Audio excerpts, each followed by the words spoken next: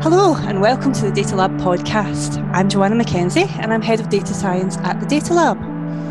As I speak, everyone's attention is being drawn to COP26, which this year is happening here in Scotland and in fact here in Glasgow. At the Data Lab, we were keen to take the opportunity to celebrate how data is helping the effort to save our planet. So we made that the theme of our third week of Data Fest events.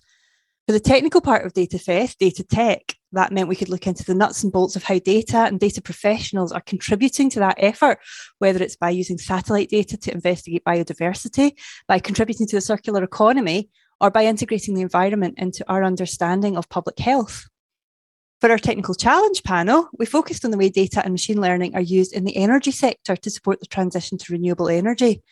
This is a very personally important area for me as I came to the Data Lab after 10 years working in wind farm analysis of various kinds. One of our panellists for this panel was Dr. Jethro Browell. Jethro is a senior lecturer and EPSERC Innovation Fellow at the University of Glasgow in the Maths Stats department. He works on energy forecasting and analytics and has worked extensively with the energy industry developing forecasting models. So welcome to the podcast, Jethro. Hi, thanks for having me. It's a pleasure, as always. Let's start with the very basics. Can you tell us a little bit about yourself? How did you end up in energy forecasting? Yeah, so it was a bit of a roundabout route, to be honest. I was always into maths and science in school and always wanted to try and understand the world as best I could. And that led me to a maths and physics degree. But by the end of that, I found I had more questions than when I started. And I also felt I wanted to do something more practical. And the energy sector seemed like a really exciting place to apply my knowledge in maths and physics. So there were loads of challenges around the transition to renewables, which was really ramping up around that time, so kind of 2010, 11. And that was something I was passionate about. And it was a happy coincidence that there were PhD positions available at the University of Strathclyde in the Wind Energy Centre for Doctoral Training. And the great thing about that was they welcomed multidisciplinary applicants, and you didn't have to say exactly what you wanted to research from the get-go. You got a year's training to teach people like me who had a kind of mathsy, physicsy background about all the things engineering and energy related that you needed to know before embarking on research in wind energy. So that fit the bill great for me, and I had 4 fantastic years there doing a PhD which ended up being in wind power forecasting. And I enjoyed the research environment and working in the energy sector so much. I stayed on at Strathclyde as a member of research staff, still working on forecasting, but branching out beyond wind energy, so into other things we need to forecast in the energy sector, like energy consumption, solar power, hydropower, and then on the markets and power system operation side, we might be interested in things like prices and how energy might flow around the network in the future. And yeah, that led me to working with fantastic colleagues in academia and industry. And I was increasingly developing new methodologies for forecasting, which are mathematical, statistical in nature. And that's how I ended up in my current role in the School of Maths and Statistics at the University of Glasgow, where I continue to develop those methods for the energy sector, but just surrounded by mathematicians rather than engineers day to day. Very good. I think there's quite a lot in what you do that depends on a certain amount of knowledge of how the electricity system works. But I think maybe most people that are listening haven't spent an awful lot of time thinking about the actual nuts and bolts of it. You want to sort of start telling us a little bit about just the very background of how this all fits into one big electricity network system. And we can dig into the energy forecasting bit from there. Great. Yeah, so the electricity system is incredible. It's probably the biggest, most complicated machine humans have constructed. And the remarkable thing, which it isn't immediately apparent, is that supply and demand have to balance one another almost continuously in real time. And when you think about the number of people going about their daily lives, businesses and industrial processes that just expect power to be available when you hit that on switch, it's incredible that we managed to achieve that balance. And And I think the other amazing thing that blows my mind whenever I think about it is this how interconnected everything is. So even from the moment you switch on a light switch, there's a connection, through copper wires to all the power stations in the country. And Isaac Newton, taught us about every action having an equal and opposite reaction, and that applies in the electricity system as well. So when you turn on a light switch and you draw some energy from that system, it's having to come from somewhere else, and that somewhere else is a power station. And so there's that continuous connection between you turning on a light switch and the huge rotating mass in a generator at power stations around the country. And I think that's just amazing. So we've got this massive engineering challenge of energy generation and energy supply, and a massive grid of transmission lines and distribution lines that are delivering that on demand to all the people who are wanting to use power across from that. But the actual process of then making sure that that's paid for effectively is a much more complex system, almost than the engineering challenge on there. And I was amazed by that when I first started looking into it. Absolutely. It's electricity is unlike any other commodity. If you're talking about grain or metals, you have a certain amount of mass or something. It's very easy to understand what a quantity of that thing is. But with electricity, it's much more abstract. And as you say, the fact that it's consumed continuously means we have to do something that maybe we've had to create some way of measuring blocks of energy and saying, well, this is a unit of energy in this amount, and it has a price in this time period. So yeah, it's quite amazing. So the cost that you'll pay for your electricity depends on how much you're using, depends on when you're using it, and depends on the other influences on the system around about you, which might include how windy it was, for instance. Absolutely. And that consumers, domestic consumers aren't really exposed to all of that variability. But other factors come into play as well, such as the ability to deliver that energy through the network. So generators, for example, might be paid a slightly different price or be exposed to different costs for accessing the network based on how easy it is to get their power from where it's being produced to where it's consumed. It's an amazing, it's a huge, incredible system, and we've had to create these, commercial structures, if you like, to incentivize behaviors that allow it to keep working and to keep it developing as well. So, like you say, the construction of new generators, building a network that can facilitate the generation and the way we want to use energy as well, is a massive challenge, and we haven't got it right yet, but the power's still flowing, so it can't be going too badly. It's a good start. I think the other thing that we should probably talk about a little bit is energy trading, because of course that's very key to why forecasting is such an important part of all of this massive system. And it's interesting because I think a lot of customers, domestic customers of electricity systems, will maybe be a little bit confused by the fact that their energy supplier might not generate any electricity at all. Absolutely. Yeah, I mean, so we were speaking earlier about how supply and demand have to balance in real time. And the way that's achieved is to start buying and selling energy really far ahead of time. So if you know you want to consume some energy next winter, if you buy it as early as possible from somebody who can supply it, then you're starting to build up that supply and demand balance ahead of time through commercial agreements. And that process continues right up until almost real time. Energy is still being bought and sold to fine tune that supply and demand balance in a commercial sense. And then, of course, the whole thing relies on people meeting those commercial obligations to supply or consume what they said they would. I've lost my train of thought from the question. Well, the important thing I think there is that the domestic customer themselves doesn't have to look ahead to next winter and decide when they want to boil the kettle. Their energy supply company will do that on their behalf by trading in advance for somebody who's got a generation capability. That's right, for that of course. Time horizon. That was the point. So yeah, not all suppliers generate themselves. They're almost like a third party who's buying from generators and selling to suppliers. Of course, you get some big, what we might call vertically integrated utilities who have all those different types of business under their umbrella, if you like.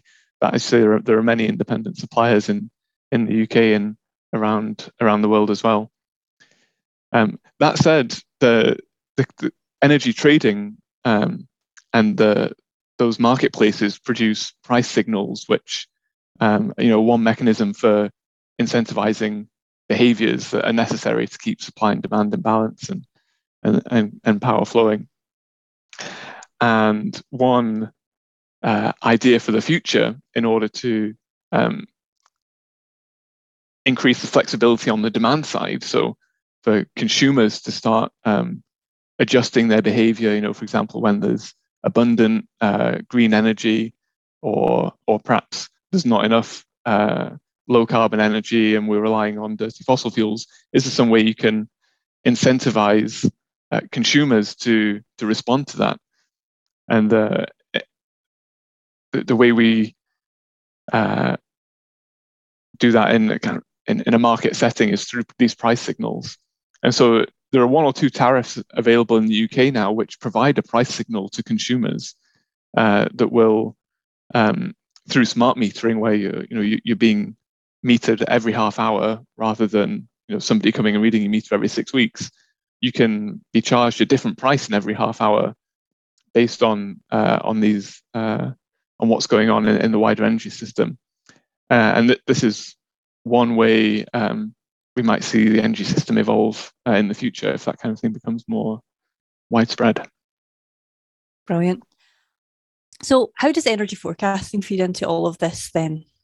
Absolutely. So if you're a generator or a supplier, you need to buy and sell energy ahead of time, as we've just been talking about.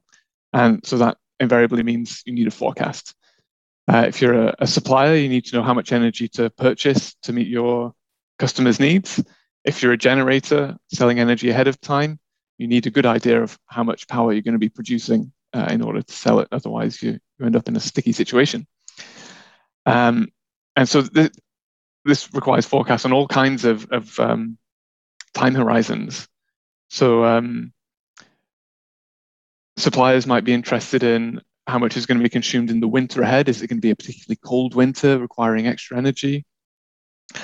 Wind power generators are obviously exposed to the weather, which can be highly variable, and forecasts only become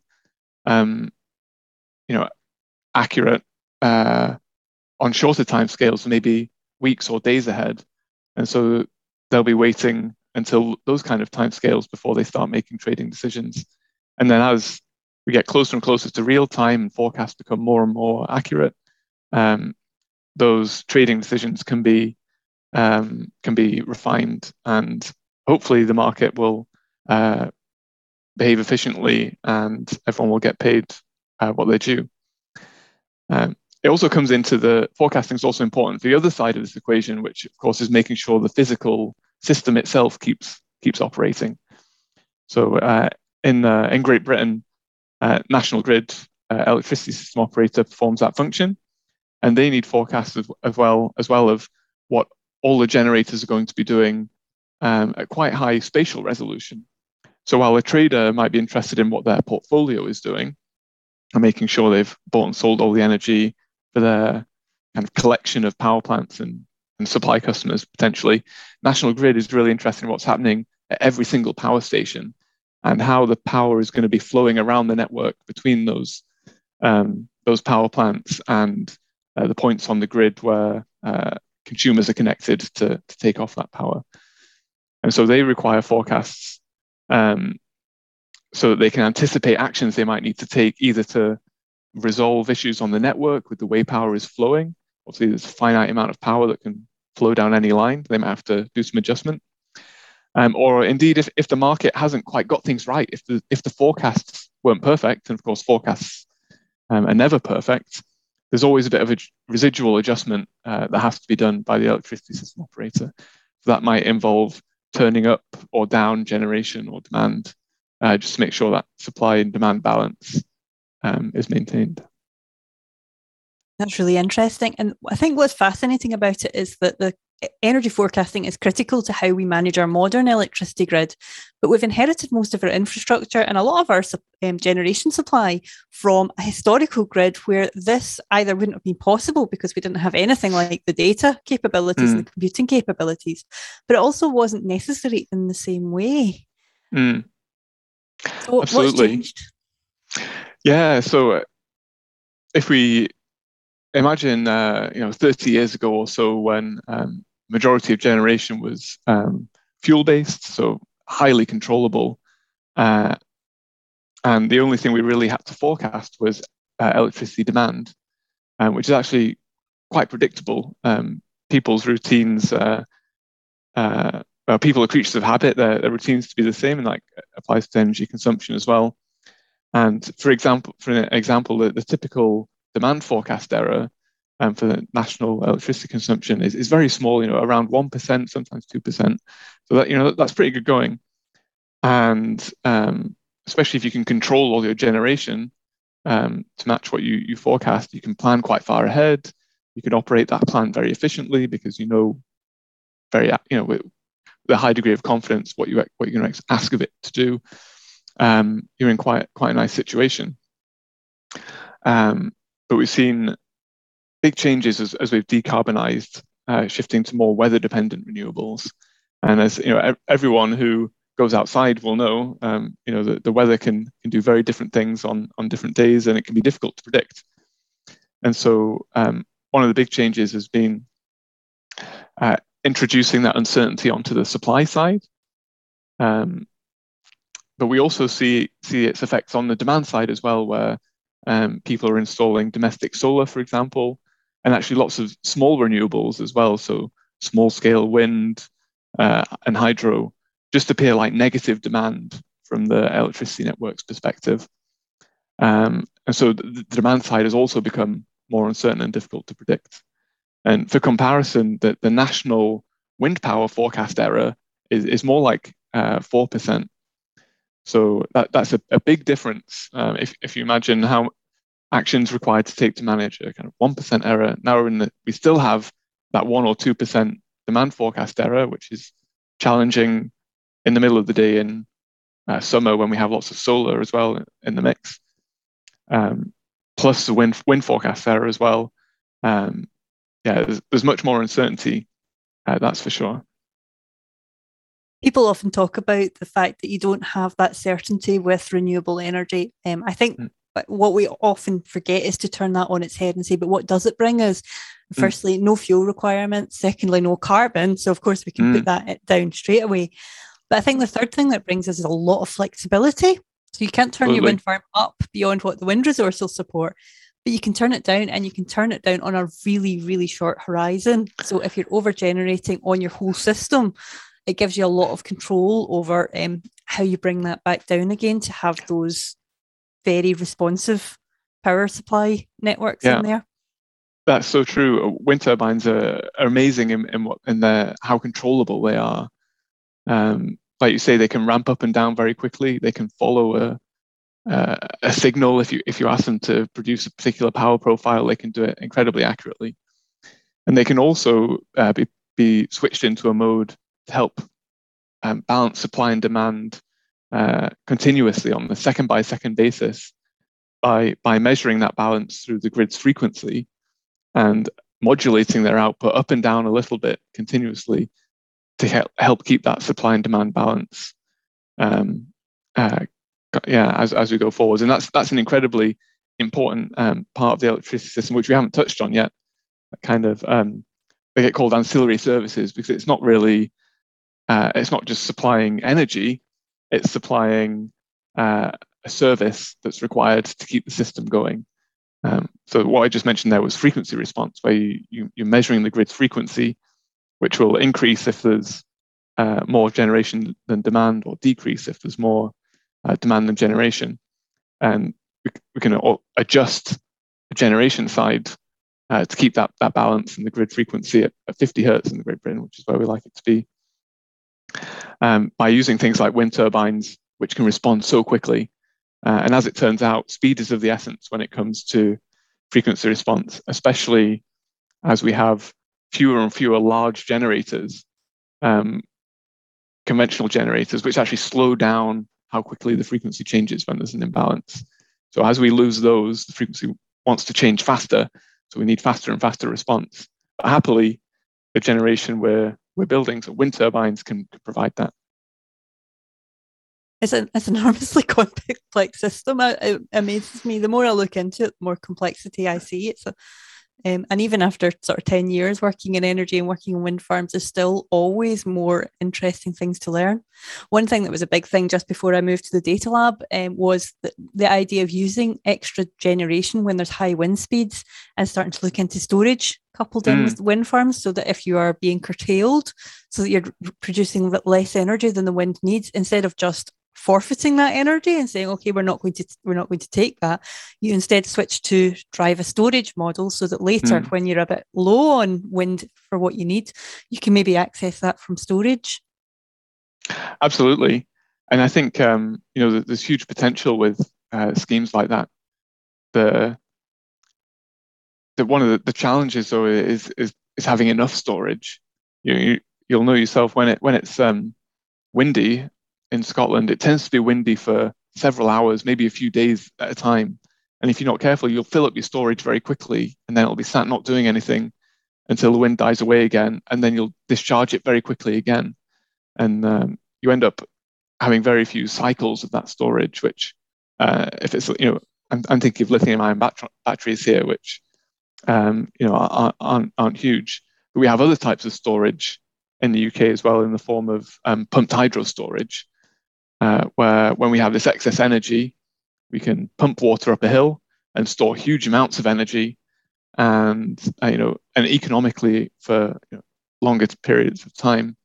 And then when there's demand for energy and maybe less wind power, let the water flow back down the hill through a generator and produce power.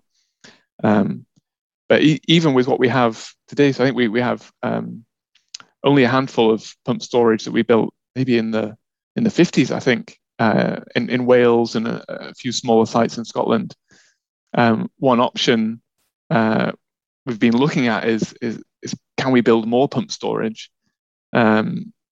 which has these benefits we're talking about, but it's a very different prospect, because they're such huge infrastructure projects, requiring billions of pounds of government investment, and a significant environmental impact as well. If you're building a dam to create a reservoir, that's a serious environmental change, and obviously there are huge considerations that need to go along with that as well.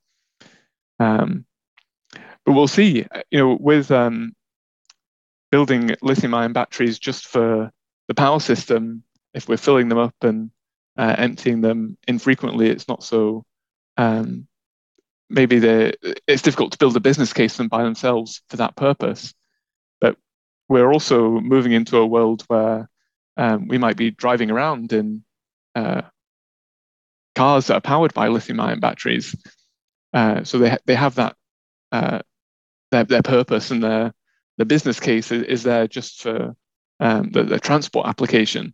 But when they're not being used to transport people, perhaps they could be used to store this excess energy as a kind of ancillary benefit, if you like. And I think there's a lot of there's some really exciting prospects ahead when it comes to decarbonising other parts of the energy sector, so transport and heat, which could which will interact with the electricity system in new ways, providing challenges but also opportunities as well. Yeah, absolutely. So that's an awful lot of background on the electricity network and how that all works. And it's fascinating stuff. But can we move on a little bit and talk now about your research? So what is it about energy forecasting that you've been looking into? Yeah, so energy forecasting I find fascinating. The making predictions is always challenging, but in this the energy sector, we have many sources of predictability, and it's the challenge is finding and extracting those nuggets of predictability. So a lot of what I do is driven by the timescale we're interested in. So I've worked on forecasting from seconds and minutes ahead, where actually what's just happened is a really good predictor of what's going to happen next, maybe with some extra bits of information. So there, if we're forecasting how much energy will be consumed, looking at what's just happened and what happened in similar situations in the past can enable us to make a very accurate forecast of what might happen in the minutes and hours ahead. And the same goes for wind farms and solar farms as well. When we're forecasting hours and days ahead, we're in the realm of weather forecasting. And I'm not a meteorologist, I don't produce weather forecasts, but the challenge is converting that weather forecast, so maybe a forecast of wind speed, maybe at multiple heights, and converting that into how much power would be produced by a wind farm is quite a complicated process. So if you imagine the wind speed blowing across a wind farm, there's maybe hills in the wind farm. It could be spread out over quite a large area with forestry. The physicist part in me would like to build a model of all of that detail and model the flows. And it turns out even with very high resolution, sophisticated models, that's very difficult to do. It's computationally intensive, and especially if you want to be running that continuously and out into the future, you don't get very far. And so we're in this world of learning this relationship between what the weather forecasters said in the past and what actually happened, trying to learn that relationship using tools of data science and machine learning, and applying those when we get a new weather forecast to say, well, based on what's happened in the past and this new weather forecast, this is what we think will produce in terms of wind power. And that applies to solar power and demand to a lesser extent as well. So the sort of model that you talk about, the CFD model of a wind farm, essentially, it is, of course, used in the industry. And that was part of my role in the wind farm analytics that I did beforehand. But it's done over a long term. You don't say in real time, minute by minute or 10 minute by 10 minute, this is how much power we expect to get over 20 years. Yeah. You look and you say, okay, when the wind's in this direction, it will be that. And then you do the model for 360 degrees. And it's even then computationally expensive because it's a large area and a very complex problem. But doing it in real time, we're not there yet where that sort of computational power is in there. So that sort of ability to model the actual wind farm in real time and almost do a digital twin approach is computationally difficult, and it's not something that we're in. So we're back down to the almost machine learning approach where you've got data, you've got your wind forecasts, you've got your historical performance. And if you bring those together... Yeah, absolutely. You're in a kind of classical supervised learning setup where you've got your weather forecast as your input and your target variable is your power production. And you can throw many of the methods from the supervised learning toolkit at that problem. And one of the interesting results actually in this area is that the choice of model that you choose, whether it's a neural network or a gradient boosted tree or something else, is important, but almost as important, maybe even more important, some would argue, is the way you prepare that input data, the weather forecasts. And I'm sure many listeners will be familiar with the term of feature engineering, where you don't just take the weather forecast as it comes, you do some pre-processing on it. And we can use our knowledge of how the weather and these weather forecasting models work to inform the way we do that feature engineering. And this has been one of the really nice advances in this area, maybe in the last 5 years or so. So weather forecasts themselves come on a spatial grid. So you might get a grid at 10-kilometer resolution, say, over a large geographic expanse like Scotland, for example, and wind speed at 2 or 3 different heights, which hopefully cover the heights of your wind turbines. And the forecast can be wrong in a number of different ways. So it can have what we call a level error.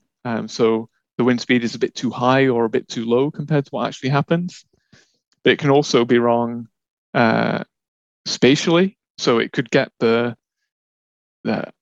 example, the passing of a weather front, the timing about right, but that weather front could be in a different location to what the weather forecast said.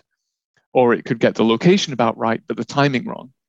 And we can encode that into our feature engineering to help our supervised learning method extract predictive information from that. So by not just taking the weather forecast for a specific location at a specific time, we expand our feature set to include the weather forecast for the hours before and the hours after, and the locations around our wind farm in this case.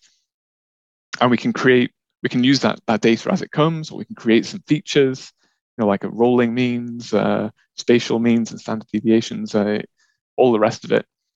And hopefully our supervised learning setup will be able to handle lots of inputs with some automated feature selection, and we get a marked improvement just from that feature engineering step itself, which I think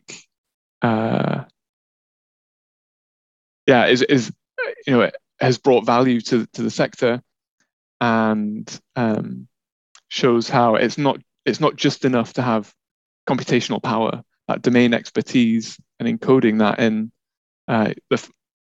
what you're doing is so important as well. So would you take the same approach to this if you were forecasting for one individual wind farm as you would if you had to look at more of a national grid view where it's important about a whole fleet of wind farms that's being forecasted?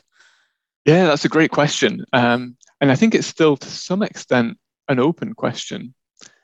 So we're in and I would say the forecasting approach I would take would be driven by the decision the forecast was designed to inform.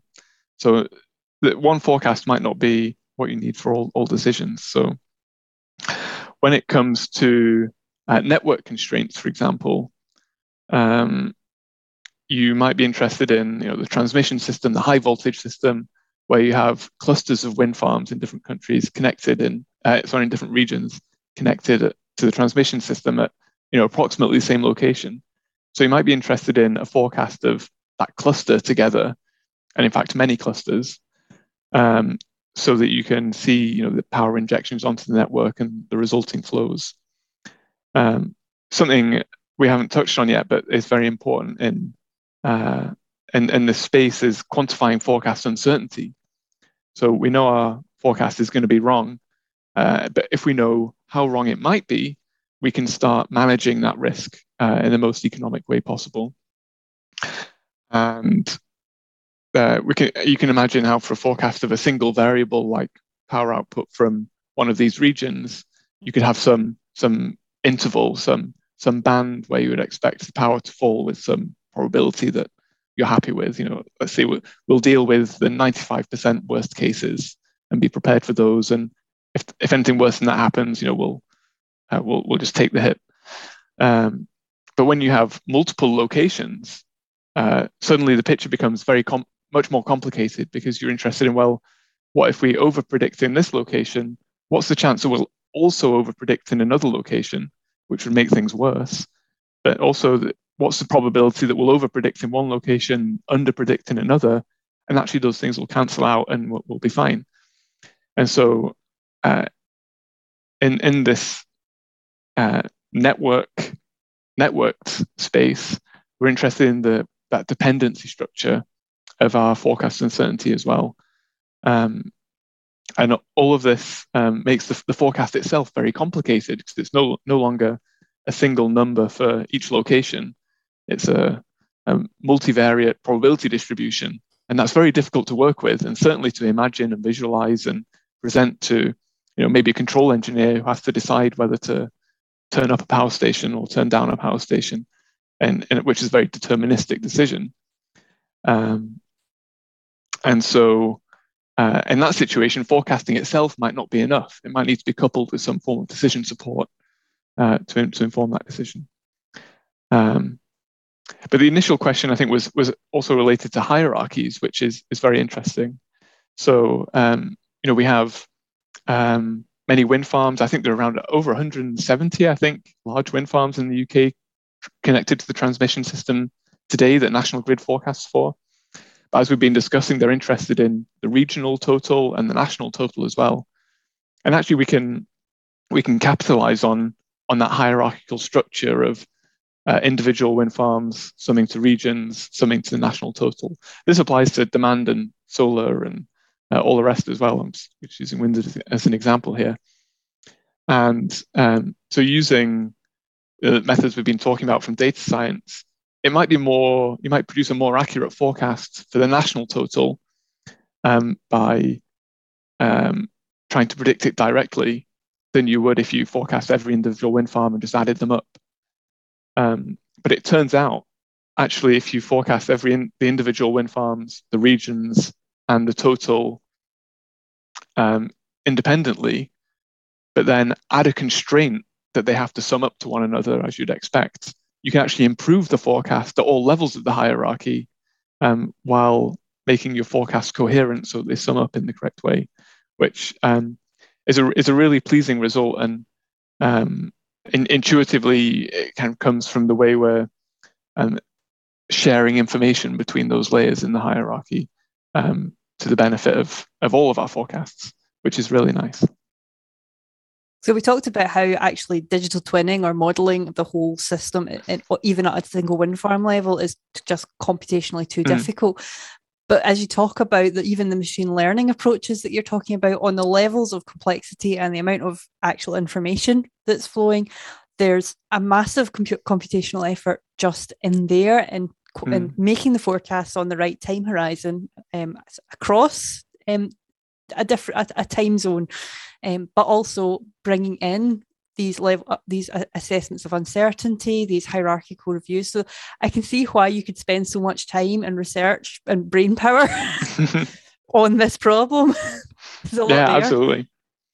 There's a lot to do, and there's still room. There's always room for improvement, and part of this is coming from improvement in numerical weather prediction. So numerical weather predictions are becoming more accurate. We're able to forecast further ahead into the future, higher temporal granularity, and the energy sector is becoming so weather dependent. Obviously, it's such a critical part of society. We're starting to even get feedbacks between the energy sector and the weather forecasting models where wind farm production might be somehow assimilated into the weather model in order to help it make better predictions, those locations going out into the future, especially in offshore wind, for example, where there are very few weather observations offshore. There aren't very many met masts, for example. But offshore wind farms, you could almost imagine like being a sensor measuring the wind speed, if you like. Having that information available to the weather models can help make them better, and in turn improve the forecasts for those energy resources. So there's a lot of there's so much going on in the space. It's really exhilarating to work in. Oh, that's an interesting one. I'm going to make a very geeky question, sorry. Is that true of offshore wind farms, even though weather fronts in the UK mostly come in from the west or the southwest, and most of our offshore wind farms are on the east side of the country? Does that not make a difference on? Well, it's still useful to have that observation of the wind speed in the North Sea. So the way weather models produce forecasts is by starting with an initial estimate of what the current state of the atmosphere is now, and that they'll do that by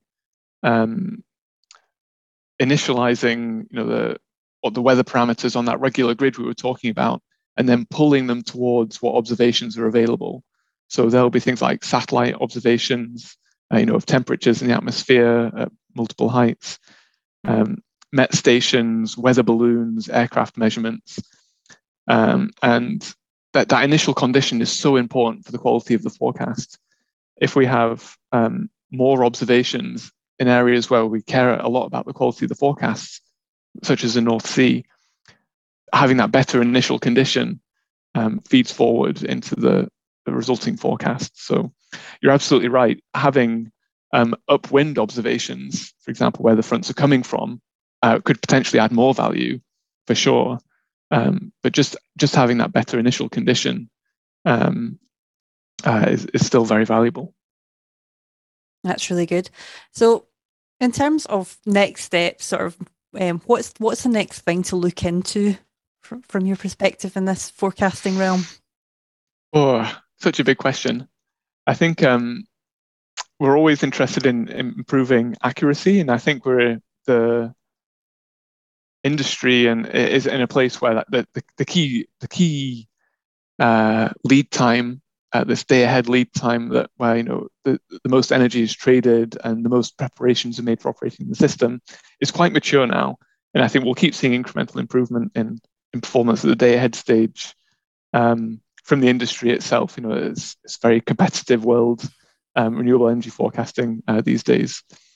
Where I think there's scope for maybe more fundamental changes and improvement is in the very short term and the very long term horizons. So in the very short term, we're interested in what's our wind farm going to do over the next seconds and minutes, and how can we use that to maybe optimize our co-located storage or support the stability of the electricity network, for example, or control our wind farm to be more, extract energy from the wind more efficiently. There's huge potential there, and I think some of that will come from improved machine learning algorithms, but crucially, it will come from finding new sources of predictability, and I think some of it will come from new observations. So we're now launching weather satellites that are much better at measuring wind speed, for example, which they haven't done in the past. And we're also deploying devices called LiDARs, which use lasers to measure wind speed upwind of a wind farm. And some of these LiDARs can scan kilometers ahead, so you can really see the weather as it approaches. So there's huge potential for improving these very short-term wind farms using that kind of technology. And then on the other end of the forecast horizon, so weeks and maybe months ahead, we've seen a lot of innovation in what we call subseasonal to seasonal forecasting. So this gap between days ahead and seasons ahead, where we can start to make predictions about not necessarily what the specific weather is going to be, but is it going to be windier than average in 3 or 4 weeks' time, or less windy than average in 3 or 4 weeks' time? And today's energy traders can maybe capitalize on that. But if we think to the future, when we have even more renewables and maybe more flexible demand and long-term storage, they're the kind of lead times that we might need to be planning on. If we know we have a week-long wind drought coming, how can we prepare for that in order to minimize the amount of fossil fuel we need to burn, for example, and the carbon impact of that, which is significant.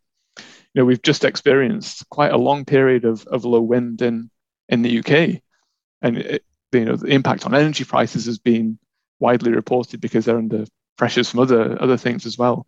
But we've also been burning huge amounts of gas because that's how we fill the gap at the moment. It would be great in the future if we were able to prepare in advance so that we didn't have to do that. And I think on all of these lead times, we need to get better at working with uncertainty. We've talked about uncertainty and some of the challenges around spatial dependency and so on. We as human beings are really not very good with probabilities. The psychologists have studied this over the recent decades, and it's fascinating. Just even knowing we're bad at probability intuitively, how difficult it is to take that on board when we're designing processes and the way we set up the world around us. And so I think accepting and learning to work with uncertainty is a must for the energy sector, as it becomes more and more weather dependent and weather led even. And I think there's maybe a psychological shift needed, but we can also help ourselves by developing tools that fully appreciate uncertainty, embrace it, and help us manage it as best possible. Whereas today, I feel we often like to try and reduce the uncertainty to some deterministic metric as quickly as possible, because we can work with a deterministic metric and make a decision very easily. Yeah, gosh, I mean, there's so much there. I was actually just suddenly thinking whether something like a general adversarial network approach, where you're looking at not just optimizing the forecast, but optimizing the uncertainty. I wonder if you could play some machine learning games with those sorts of conceptualizations. Absolutely. That's so true. There was a fascinating, it was a competition, actually. It wasn't a research project. It was a competition set up by RTE, the French transmission system operator, who provided a simulator of a large part of the electricity network. And the challenge was, can you build an automatic system operator? There was no requirement for it to be machine learning based. It could have just been rule based. But that's what the winning teams did. They built these neural networks that learned through reinforcement learning how to operate the network most effectively. And that's certainly one option for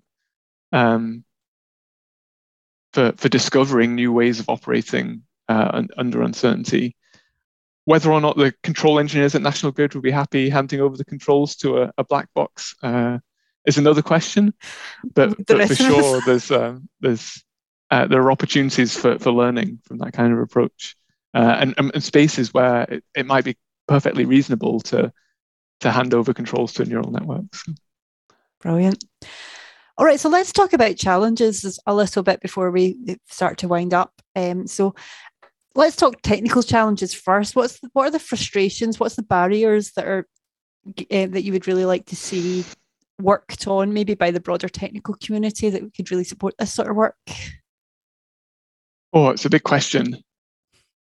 I think lots of the last challenge I mentioned there around, effectively boils down to making the most of forecast information.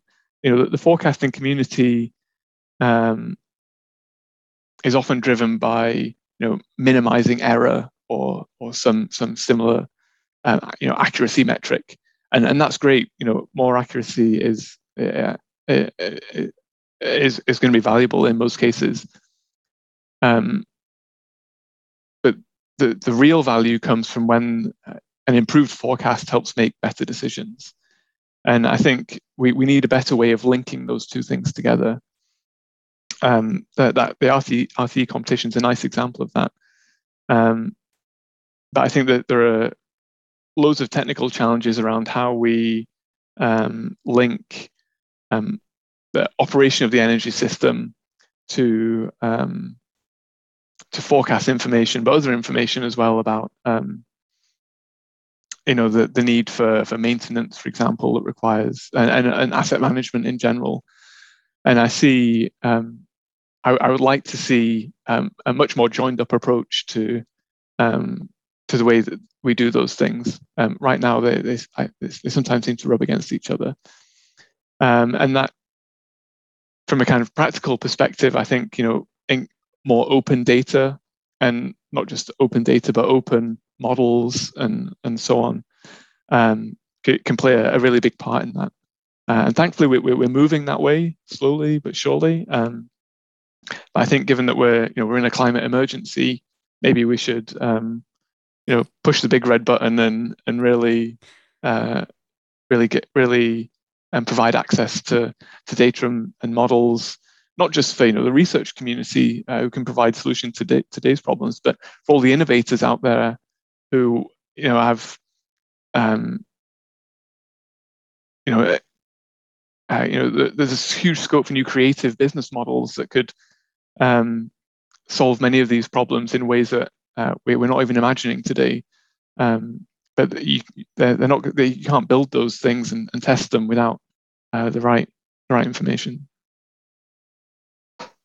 Yes. I think people problems are the other side of the problem. So I asked you first about technical problems, and I think everybody has barriers where they want to do more with the technical capability, the computing capability. But sometimes the biggest problems to getting the sort of value are not technical, they're people problems.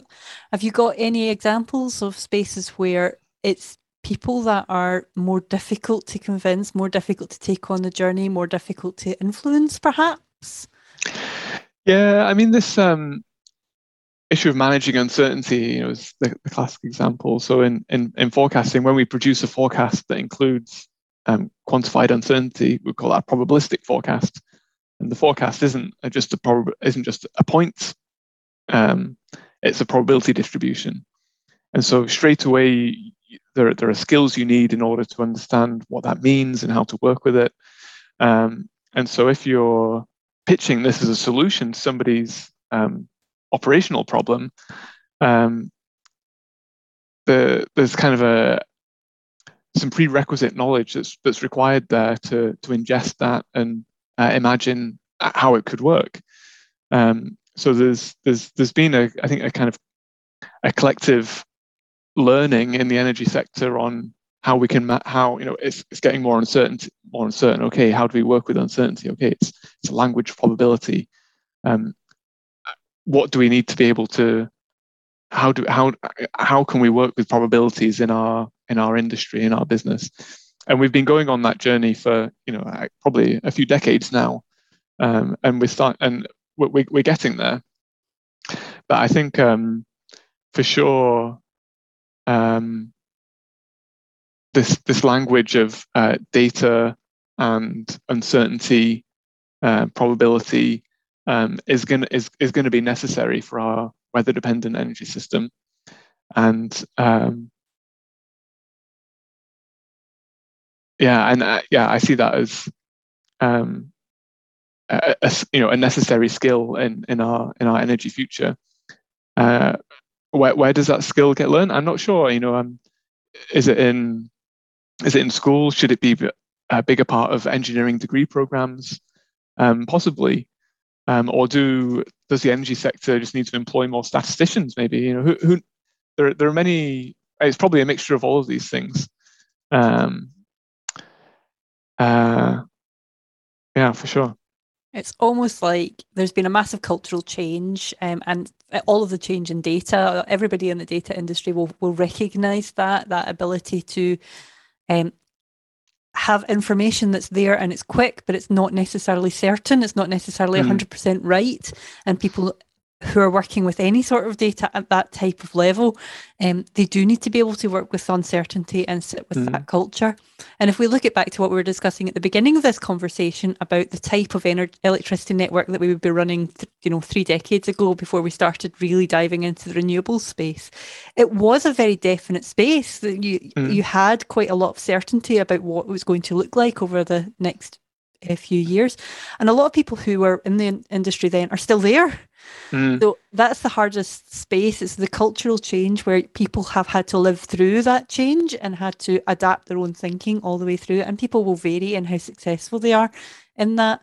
But I think what's good is that because it's a broader cultural change, because it's representing the change in technology that we're living through, the change in data, and the change in approach from a much more hierarchical office life to something that's a lot more dynamic and individualized and about entrepreneurs and that sort of approach. I think that's a very positive step towards moving to that. Let's work with uncertainty. We know this to this level and no better. Let's make the decision anyway because decision is needed. Yeah, absolutely. So I hope that will help. So let's finish with a little forecasting of our own. So looking forward to the next 10 years in the energy space, generally speaking, what do you expect to be different? What would you expect to be the same? And what are you hoping for? Well, I hope and expect we'll be further along our journey of decarbonisation.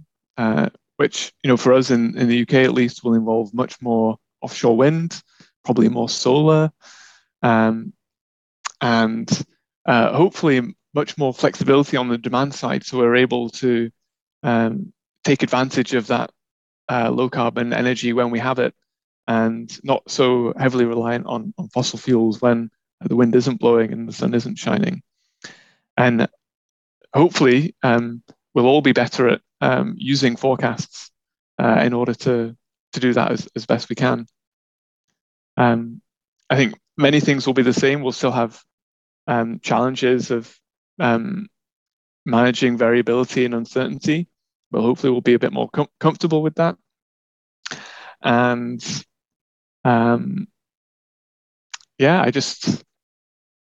it would be nice to say we'll be able to forecast many of these things much better as well, but there's got to be a limit somewhere. We know there's a limit in weather forecasting, for example. But let's try and get as close as we can. Yeah. That's brilliant. Thank you very much for your time today, Jethro. That's been a really interesting conversation. I've really enjoyed diving back into my energy expertise and coming back to that capability. It's been a pleasure catching up, generally speaking. And so I hope our listeners have found this an interesting deep dive on a topic where data is being used in actually a very concrete way to support our planet and our transition to a lower carbon electricity network. And if you have made it this far, thank you so much for listening and your time. And I hope you will join us again another time on the Data Lab podcast. Thank you. Thanks, Joanna. Thanks everyone for listening.